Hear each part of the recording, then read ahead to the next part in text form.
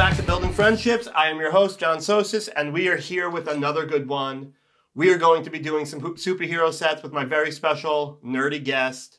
He's a comedian, one of the funniest. He takes over in the late night. He brings all the snacks. Mikey snacks to some people. Yes. Give it up for Mike Black. Hi, everyone in America.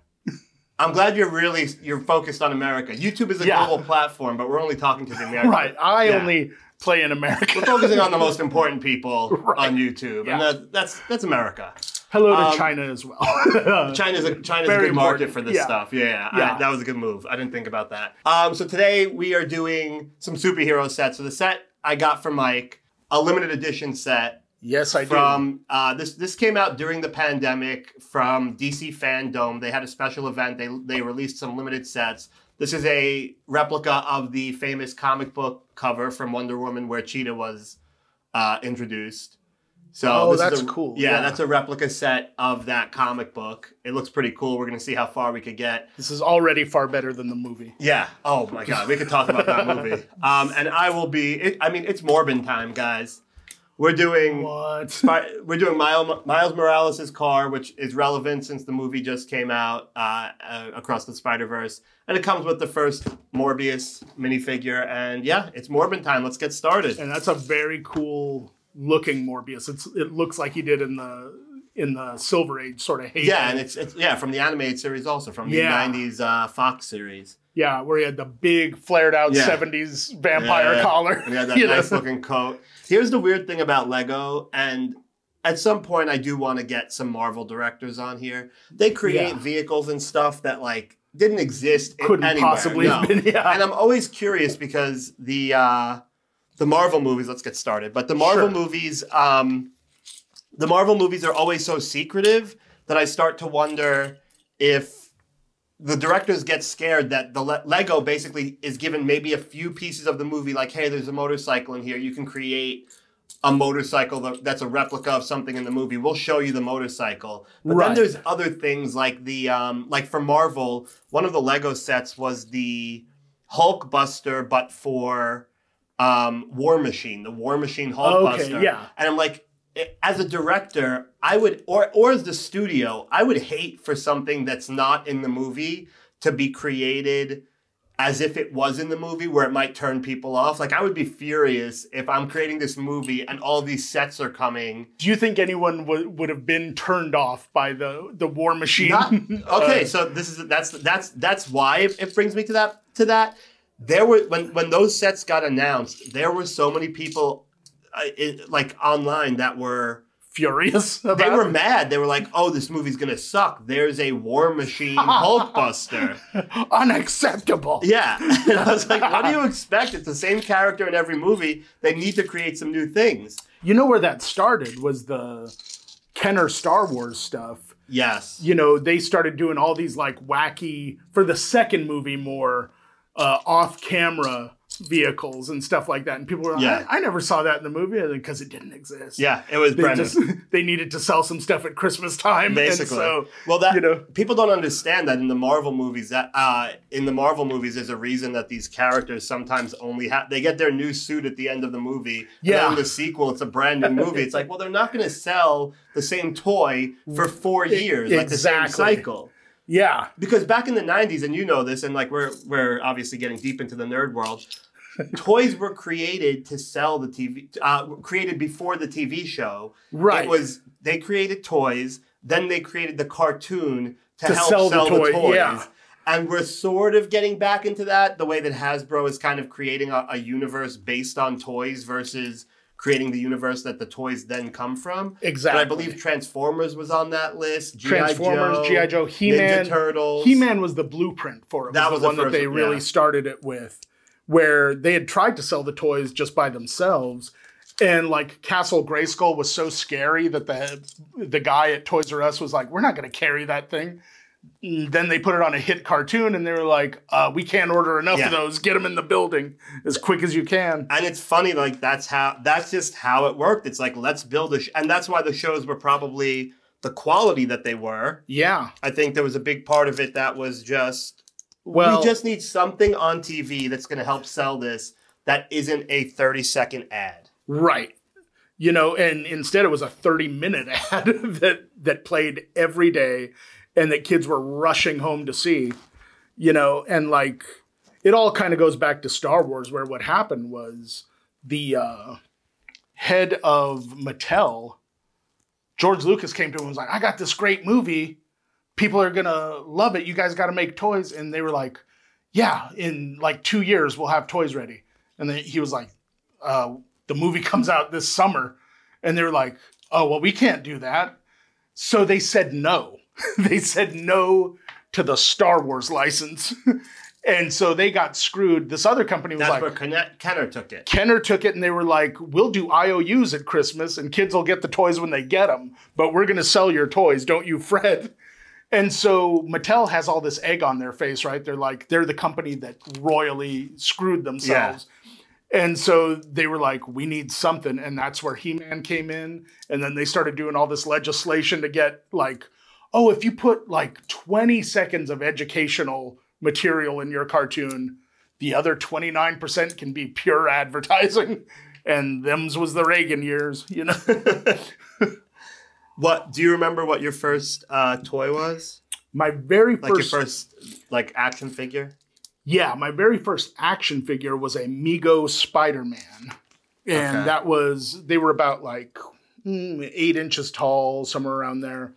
And they each had like full-on cloth costumes that if you had any sort of pets, it was just a matter of time till they ripped all their clothes off and chewed them to pieces, But Mego Spider-Man was pretty cool. And they, even back then, they did some cool, like, weird variant sort of offshoot stuff where they had, like, a Spider-Man that had web shooters, but his web shooters were basically a rubber arm full of glue.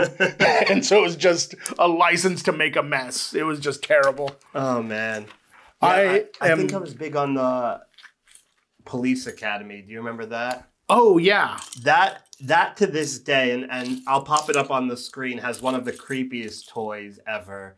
The handcuffs. Where they're handcuffs, but they're human hands. They're human hands, and they grip on, and you're like... To this day, most terrifying toy I've ever owned. The science behind this is not good. Out of control. It's like, you basically have reanimated dead hands. And they were white hands. White hands. Yeah, it was... Yeah, some of those toys were real questionable in the Police Academy. And in the 80s, they had no problem making a hard R-rated movie into a toy line. Yeah. Because there was Police Academy, RoboCop got a toy line, the Toxic Avenger got a toy line, Aliens, Predator, all that stuff eventually made it into like fun little Kenner toys and stuff like that. It was a totally crazy time. But there's back when people knew how to have fun. Yeah, and the cocaine was just better at that time.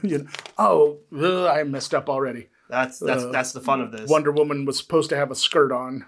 And that's sexist. In my dumb mind, I was like, she looks great without a skirt. But it's clearly part of her. It's part of the attire. Full look. It's part of her charm. I saw the Star Spangled Underwear and I was like, she's done. What do I have to worry about? But no, there you go. She needed that extra bit of patriotism. So let's talk Mike Black. Where are you from originally? I was born in San Antonio, Texas. Okay. But we moved when I was like 2. And we moved to Aurora, Colorado. Okay. Which, has an infamous sort of history now. But it was a good, suburbs to live in.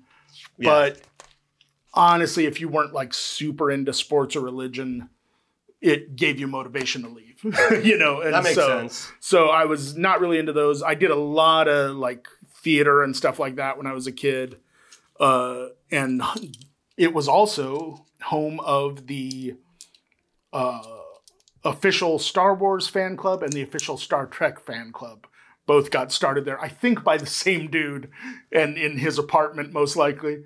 But if you joined, you got like a little card and everything, and they would send you a magazine. Is that what got you to get into all of this stuff, or were you into it regardless? I was already full bore into it because I had 2 older brothers that were into like all sorts of fantasy and D&D and that sort of stuff. And so some of that carried over, but I got real into comic books more than fantasy and D&D stuff. Yeah. And so it also was how I was able to learn, because I was not the best reader and I was not the best studier, but some of my teachers figured out that it's like, oh, he'll read a lot if you just make it a comic book. He'll read all day long, and our library at our school had one of those books that was like, it was just all the Marvel origin stories reprinted in like a big volume.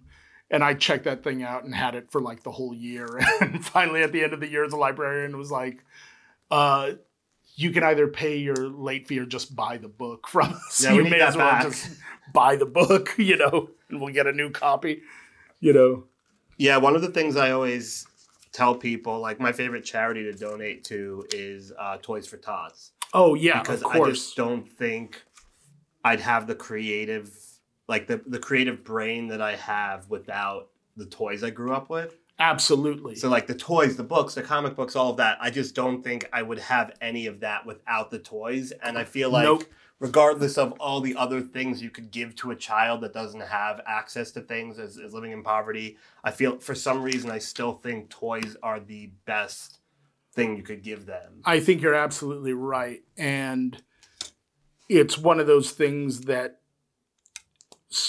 because Spider-Man had comic books and because he had shampoo and coloring books and action figures, dolls, all these different things, it all kind of blended together and you realized that there was a connectivity in learning. Yeah. And that when you were learning one thing about one thing, you were also learning a lot about all these other things too. And so I think you're absolutely 100% spot on that. I hear a lot of stories about people whose parents wouldn't let them read comic books. Like didn't consider I had reading. neighbors that were like, yeah. And it's just a weird thing to, like, reading is reading as far as I'm concerned. So if a kid's learning to read, it doesn't matter what they're reading. Obviously, if they're reading Mein Kampf, we got a problem. Sure. But, growing up, it was always, if it was something I was actually interested in on a personal level, I was way more likely to take something away from it. Yep. Yeah. Like, I think history is important in terms of learning from mistakes of the past, but I never enjoyed history. I was always like, tell me the big events tell me about the Holocaust, tell me about World War II. Like, I just want to learn the big events. I don't want to get too into detail. I want to know how we got from point A to point B. And then from there, I want to sort of leave history in the past and learn about new stuff, learn about technology, learn about superheroes, like creative things. I was really bad in school. Yeah, I was too. So having something that was interesting to me always made it easier for me to digest it and actually learn from it. Yeah, and I found like if learning could simultaneously be a form of escape. Yeah. That was very helpful to me because I was an odd duck, as you might or might not imagine as a kid. I refuse to believe that. And so, yeah, it took a while for me to find my groove and make friends and stuff like that. And I was sick all the time. Like, I just didn't understand how germs worked and how, like, I was just licking things. Yeah, and, like, winter. And, like, I would do anything you could do to get sick, I would find a way to do it. And I've had an enormous head my whole life. And my body caught up clearly, but like when I was a kid, it was like a little stick figure body and this enormous head. I actually looked a lot like a South Park character as a little kid. But I loved doing cartwheels and like somersaults and stuff like that. That is a very specific thing that you enjoyed doing. I really did. We had this great big field behind our house. And I would go out there and I would do that and I would get whiplash from like my body wasn't able to withstand the impact of me doing cartwheels and stuff like that. I couldn't do I think now my body's more proportionate, but I was very out of shape as a younger kid. Sure. The idea of my legs going over my head was not a realistic thing to me. Right, yeah. And so I had a lot of enthusiasm for athleticism, but I did not have the physicality for it. Yeah. And so I would get injured quite a lot. And then that turned into like me not wanting to do any sports for a long period of time. And I was like, I'll just sit at home and watch He-Man and eat Doritos. What could go wrong there? Absolutely nothing. Yeah. I think it's pretty solid. Yeah. So when did you get into comedy? loved comedy since I was a little kid. I was very, very lucky that I had brothers that were big fans of comedy, and both of my parents were as well. Was there a specific comic? Robin Williams was yeah. my go-to guy as a kid, and still kind of is in a lot of ways. Yeah. It's really hard to pick a favorite the older I get, but he's way the hell up there still. And me and my brothers were watching Mork and Mindy, and we were like, I was just having the time of my life watching that show because it was in that era where, towards the end of the show, where he brought Jonathan Winters on to play his son, and it was two just ballers just eating up scenery for a half hour. It was great. And so my brother was watching me watch the show, and he was like, what do you want to do when you grow up, Mike? And I was like, I want to do that. And he was like, you want to be an alien? And I was like, no. But secretly the answer was yes. Yeah. I was like, God, yes, do I want to be an alien? But I understood that was crazy even as a kid. I was like, no, what they're doing, I want to pretend for a living. And he was like, oh, okay. And after I told him that, he started bringing home comedy albums, because that was a big thing in the 80s. Yeah. Like Billy Crystal, Eddie Murphy, all these different people had records that were basically just stand-up specials before there were stand-up specials. And he would sneak me downstairs to listen to them because they had a lot of cuss words in them and stuff like that, you know? And my dad caught us, and the only hard and fast rule he had, because you got to keep in mind he was a kid raised in the 50s. Yeah. He didn't want Cheech and Chong. That was his one hard and fast rule. He was like, I don't want any drug humor. He's too little for that. He can't be hearing that sort of stuff. And my brother was like, okay. And then immediately went and bought Cheech and Chong albums and brought those. That'll do it. You know? And so, I was very lucky. And then he got a job at a movie theater, and I got free passes to everything, even when he wasn't there. And it was one of those back when they had multiplexes. It was 20 screens. So I was seeing shit in the theater that nobody was seeing even on home video or on HBO or anything like that. If it was a B movie of that era, I probably saw it in the theater. I saw Troll, Critters 2, all sorts of stuff like that, way before anyone else. Kids at school thought I was making up half the movies that I saw. Is Star Wars your favorite movie? No, it is not. What's your favorite movie? God, that is tough. You give me a top, movie in your top 5. It's a very hard question. I do a genre version of it. I could tell you my favorite movie in every genre. Okay. That's a little bit easier, but. Even that is difficult for me, but I will try it. Let's go. My favorite comedy is one that most people are like, what? And it's Raising Arizona. Oh, interesting. Because I have never not wanted to watch that movie. That's what so we have the horror podcast here. Shout out to Katie on the board. Hey, Katie. And we were talking to Anthony Jeselnik, and one of the things that I consider when talking about how I rate a movie is how many times I could watch it, or my ability to keep watching it or rewatch it. A lot of people see a movie once and they never see it again. I'm like, well, if you rated that high, I think your rating chart's off. Right. If I see a movie 10 times, we've now crossed the 5 above 5. And then from there, I could give you a good, solid rating based on how many times. That's a much more realistic rating for me. That fits with my metric too. Where, it's the performances in it are so good. It's so well written. It's so quotable. That opening 10-minute segment before the title even comes up, where it's just Nicolas Cage explaining the situation. Yeah, the whole part with the bounty hunter. His introduction in the nightmare, and him just riding down the street, and he throws the grenade at the rabbit, and he's like, he was especially hard on the little things. I was like, Jesus Christ. And then we're not even in all that far when John Goodman is brought in, and he just annihilates his part through the entire movie.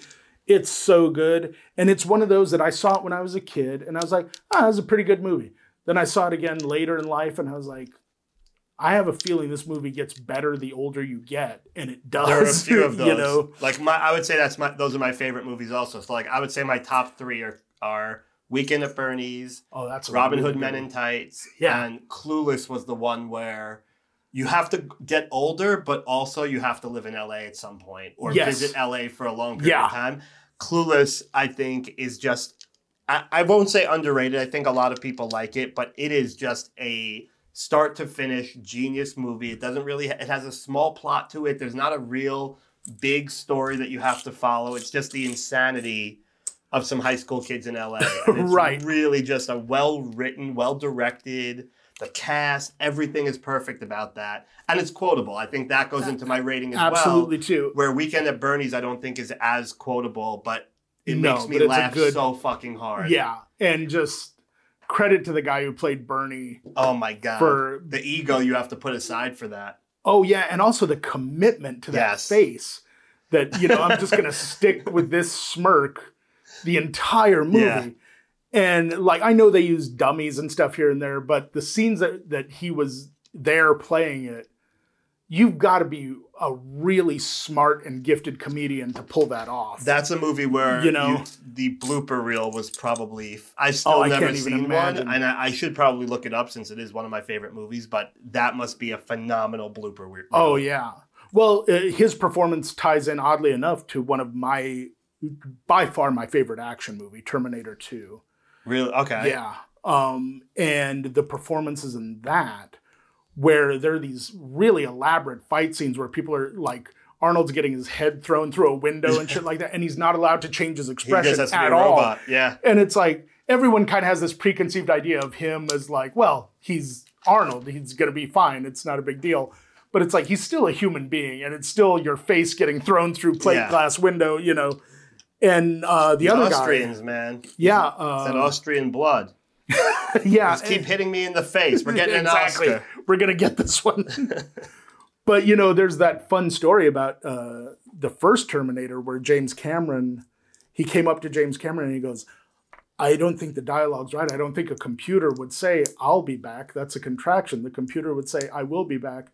And Cameron looked at him and went, I'm the fucking writer. You're the fucking actor. Say what I wrote. And so he was like, to his credit, he was right. You know? And you know, that's my favorite part of the commentary on Armageddon. Did you ever hear the Armageddon commentary with Ben A Affleck? long time ago. So Ben Affleck goes, well, I went to Michael Bay, and I was like, listen, this is a little bit messy. Like, wouldn't it be easier to train astronauts to drill versus train drillers to be astronauts? And he goes, Michael Bay looked at me and said, shut the fuck up. And I feel like Yeah. that's such a good, it's such a good, like, he's not wrong, but you have to, Right. what are we going to do? Rewrite the movie right now? It's like, why are we even talking about this? Yeah. And it's like, sometimes the mess is there because the mess is more Yeah. interesting. You know, it's like, yeah, logically that would make much more sense to do. Well, that's the other thing. Sometimes you have to look at the movie you're making and Yeah. realize the movie you're making. I don't think anybody on the set of Face Off with Travolta and Nick Cage were like, wait, this doesn't feel scientifically accurate. Yeah. How do we... These men have different skulls. It wouldn't make sense. How that does this their- work? that their Nobody faces- brought that up. Yeah. Everybody was on board from day one. This is great. Let's do it. I like to think Gina Gershon brought it up day one. You think so? She just came in and was like, look, guys, this doesn't feel right. This doesn't seem right. Is this how it would go? Shut the fuck up, Gina. It's a And- little too late. And I've never been more in love with Gina Gershon than in that movie. Oh, she's She so was good in that. So good. So when did you get past at the store? Just jumping around. Oh, okay. God, that was 2001? That long ago. I'm an aged vampire comic. But yeah, I had two different showcases, but the important one was the one to be a paid regular here. Okay. And at that time, they showcased you to be a non-paid regular, and then they showcased you to be a paid regular. And Ari, it was all kind of like set up in my favor, where like Ari was running interference with Mitzi. He was sitting it. next to her. And then Bobby Lee had recommended me. And it was all kind of like a guy getting made in the mob, that sort of thing at that time, you know. And my car broke down the day of the showcase. Oh, no. Like an hour before. Oh, no. So I was like on the bus going over my act in my head. And they told me, you have 10 minutes. So, do your best 10 minutes no matter what. And don't deviate from it. And if she calls you over, say hi to her. If she doesn't, leave her the hell alone and just walk out of the room. So I'm thinking about all this on the bus, and I'm like, I tell the bus drivers, like, can you stop in front of the Comedy Store? He's like, you want me to stop in front of the Comedy Store? I was like, you're right. Stop a block ahead of the Comedy Store, and I'll walk the rest of the way. So I get out, and I'm like walking now to the Comedy Store. Already, I feel like I failed because my car's broken and everything, and I was like, this is terrible. And so I get there, and the guy running the light in the cover booth goes, we had some unexpected guests, so instead of 10 minutes, you're doing 5. And I'm like, fucking great. Okay. So I'm like editing in my head down to 5 minutes, and I'm like, okay. And then it gets to the point where I'm next, and now you could cut the tension with a knife in me, and I'm just like, just freaking out, getting ready. And Pauly has been in the room this whole time, and he gets up to leave, and he asks Ari, he goes, what's going on? And he goes, Mike Black is up next. He's showcasing to be a paid regular. And he's like, cool, I'm out of here. And then he starts to leave, and he realizes how bad that looked to be like, oh, Mike's up next, I'm out of here. And he has this moment of like self-awareness, and he turns around, finds me, and he goes, Mike, I'm so glad you're showcasing tonight. He does this in front of his mom. He goes, I'm so glad you're showcasing tonight. Gives me a big hug, and he goes, you're going to do great. And then he leaves. And I was like, that changed everything. And it took like all the tension out of me and everything. Was he already MTV Pauly? Yes. Yeah, he was 2001. Yeah, he was into his career. So he had some credibility if he said something like that. Exactly. And with her for sure, Yeah. And so he does that. I don't remember anything that I said during the actual showcase. I'm supposed to turn it this way? What the hell? Anyway, so he does that. I do my set. It goes really good. And she calls me over, and she goes, how did you come to us? And I said, on the bus. And she goes, no, idiot. Like, who recommended you? And I was like, Bobby Lee. And she's like, okay, you're a regular now. Go away. There we go. And I was like, okay. And so I left. And Ari was like, how'd it go? I was like, I told him what I said. And he was like, you're an idiot, but congratulations, That's perfect. And so it was a fun way to have it go. I've heard real nightmares, and I've had friends go through, like some of my friends showcased 40 times before they got passed and stuff. And so I kind of lucked out on that. And then I got to go on the road with Dice almost immediately after that. Eleanor kind of nudged him. She was like, she would like, anytime I did anything, she would be like, Dice, Mike was just in a Super Bowl commercial, and he's really funny. And he'd be like, oh, okay. And so he took me on the road with him, and it was a lot of fun. That's cool, though. Yeah. And last question before we wrap it up, but where did Mikey Snacks come from? I haven't even broken ground yet. I feel like a union worker. Get to there. You are 12 pieces deep. I was like, I'm doing this like I'm getting paid hourly. But wait, what was the question? Where did Mikey Snacks come from? He's everyone's favorite on a late afternoon show, late evening show, because he brings the last round of energy that people are going to have. That actually just comes with every snack he could possibly get his hands on. I'll tell you, I wasn't sure myself where that came from. I just I brought donuts one night, and then the reaction that everyone gave, and they were all so nice and so happy about it, that I was like, I'm going to bring donuts again next week. But what I realized is that came from being on the road with maybe the nicest comic I ever met, God rest his soul, John Panette. Who from Punisher fame. Yes, from Punisher. And he had He was the guy they didn't help in the final episode of Seinfeld.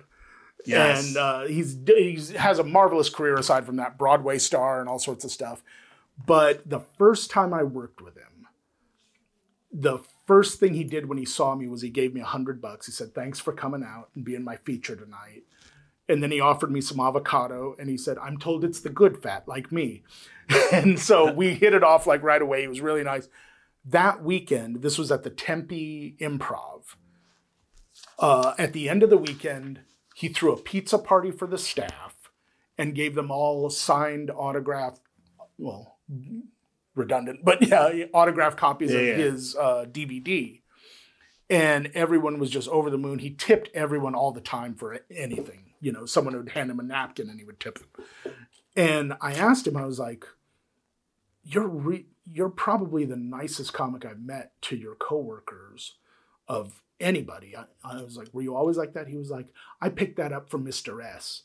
And I was like, I didn't ask him then, but like after working with him a few times, I finally was like, "John, I got to know, who was Mr. S?" And he was like, "Oh, Mr. Sinatra."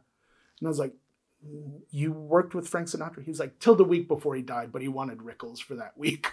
And I was like, "That's kind of sweet too." And I guess when Sinatra told Panette that he was like, "I'm going to be using Rickles," he said, "So I want you to do kind of pass the torch to Rickles, you know, and like let him know there's no hard feelings, that he's taken over, but he's got to be my guy for the end." Pretty much, he knew he was dying, and he was like, he goes, "So do whatever you want to do time wise tonight, and then introduce Rickles, and he'll bring me up." And he was like, "Okay." He knew it was his last show with him, so he does the most dynamite 10 minutes he's got. At the end of his set, he gets a standing ovation. And he's like crying because he knows it's his last set with Sinatra, who's been like so great to him. Yeah. Rickles comes up on stage, shakes his hand, gives him a big hug, and goes, "You'll get him next time." That's perfect. You can't ask for a better thing than that. That's the perfect Rickles. You can't ask for a better thing, you know? And so yeah. And so I thought, like, I've always tried to treat people nice, but it was like, that guy was like, kind of like, do that. If you get to a level where you have the means, be like that. It's such a small thing to do. Like it was more of a bribery for me. When I started here, I would bring donuts every night. Yeah. And it was just, I'm the new guy, be nice to me. Yeah. This is a pirate ship. Bribes work very well here. Yeah. So yeah. All right. Well, where can they find you? Well, I guess let's start with the reveal, because we'll start with mine. Okay. We got this done. We got the card done. We got the card done. We got the minifigures done. We're good to go. Punch you right in the mouth. Oh my God! Don't threaten me with a good time. That's the worst thing I've ever. Yeah, we got everything done. We had. Can we see where you were? I'd rather you didn't. I got the people done. I think that's an important step. And then we're in the research and development phase of the rest of it. This is the saddest thing. I didn't know it was going to be this 1, 2, 3, bad. 4, 5, 6, 7, 8, 9, 10. About 15 pieces in. It's sad that you can count, but yes, about 15 pieces in. But these all had pieces too. They didn't just come like this. Like, I had to choose the hair. Yeah, no, you had to figure out that the cheetah head went on the cheetah person, right? And not the And they try to trick you because they all have different expressions on the back of their heads. Yeah. I don't think Spider-Man has that problem. But Morbius does. Damn it. Okay. So here's the deal. We have a new goal for this season. We're going to try and get someone to finish a set. I think that's our new goal. Has anyone finished a set so far? You're going to be probably in the middle of the season. We've only shot 4 episodes so far. The answer is no. I was really trying to do it right, and I got kind of mixed up. And you're going to send me a picture when your episode is out. We're going to post the finished product. Yes. When you take it home and actually finish it. But good. Yeah. For now, I was like, we basically have a platform, and that's it. A staging area. If these 3 want to do Shakespeare in the Park, they're all set. Okay. So the answer is not a Lego store, but where can people find you? At Mike Black is Back. I'm pretty much on Instagram and TikTok is where I do everything. So, yeah. So check me out there or here. I'm here a lot. So cool. Come see me here. That's the Comedy Store. I won't be working here when these come out, but the Comedy Store in West Hollywood. Follow me at Saying Sosis. What? Oh, we got back from VidCon. This is how they say it. Smash the subscribe button. Just smash it. You could click it, but if you smash it, it's much more helpful. It makes me feel better. All right. Until next time. Thank you, Mike. Thank you.